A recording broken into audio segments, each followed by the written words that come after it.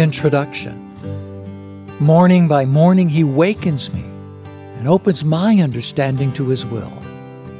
Isaiah chapter 50, verse 4. On the morning just before I began writing this introduction, I looked through the front window of my home. There was just enough light to see a mist hovering over the field between the house and the wooded hillside, and I could see deer foraging gracefully in the green grass. I quietly opened the door, stepped out onto the porch, and immediately heard the soothing lull of the whippoorwill, the tree frogs croaking, and the chirp of crickets.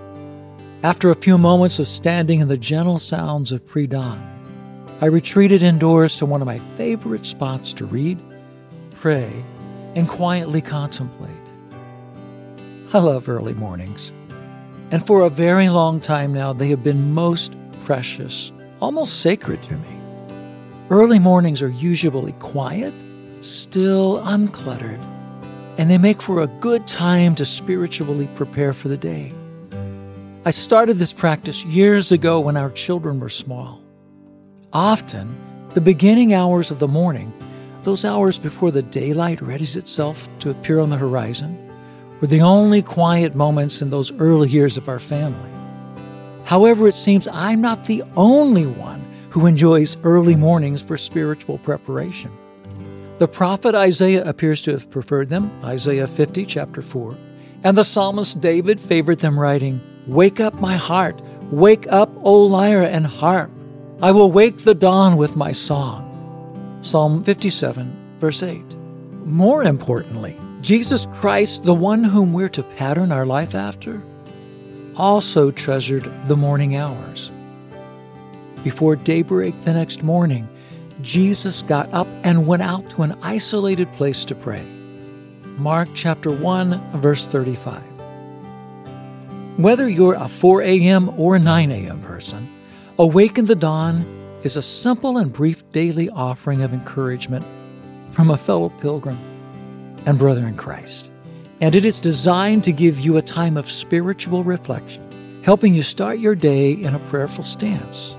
As you read these offerings, my hope is that you will daily fall a bit deeper in love with Christ, the lover of our souls.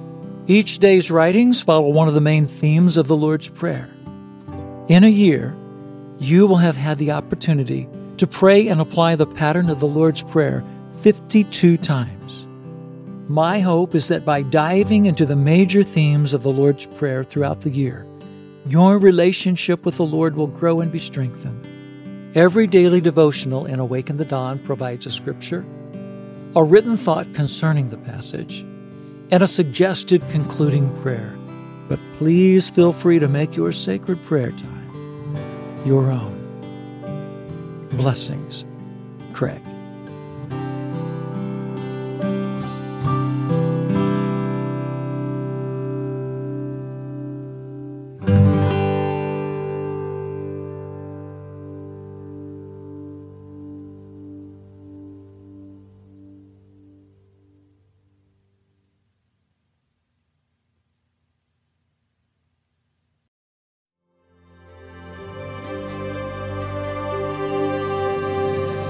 Thanks for joining me in today's devotional and a special time with the Lord. For more content, be sure to check out our blog at awakenthedawn.com.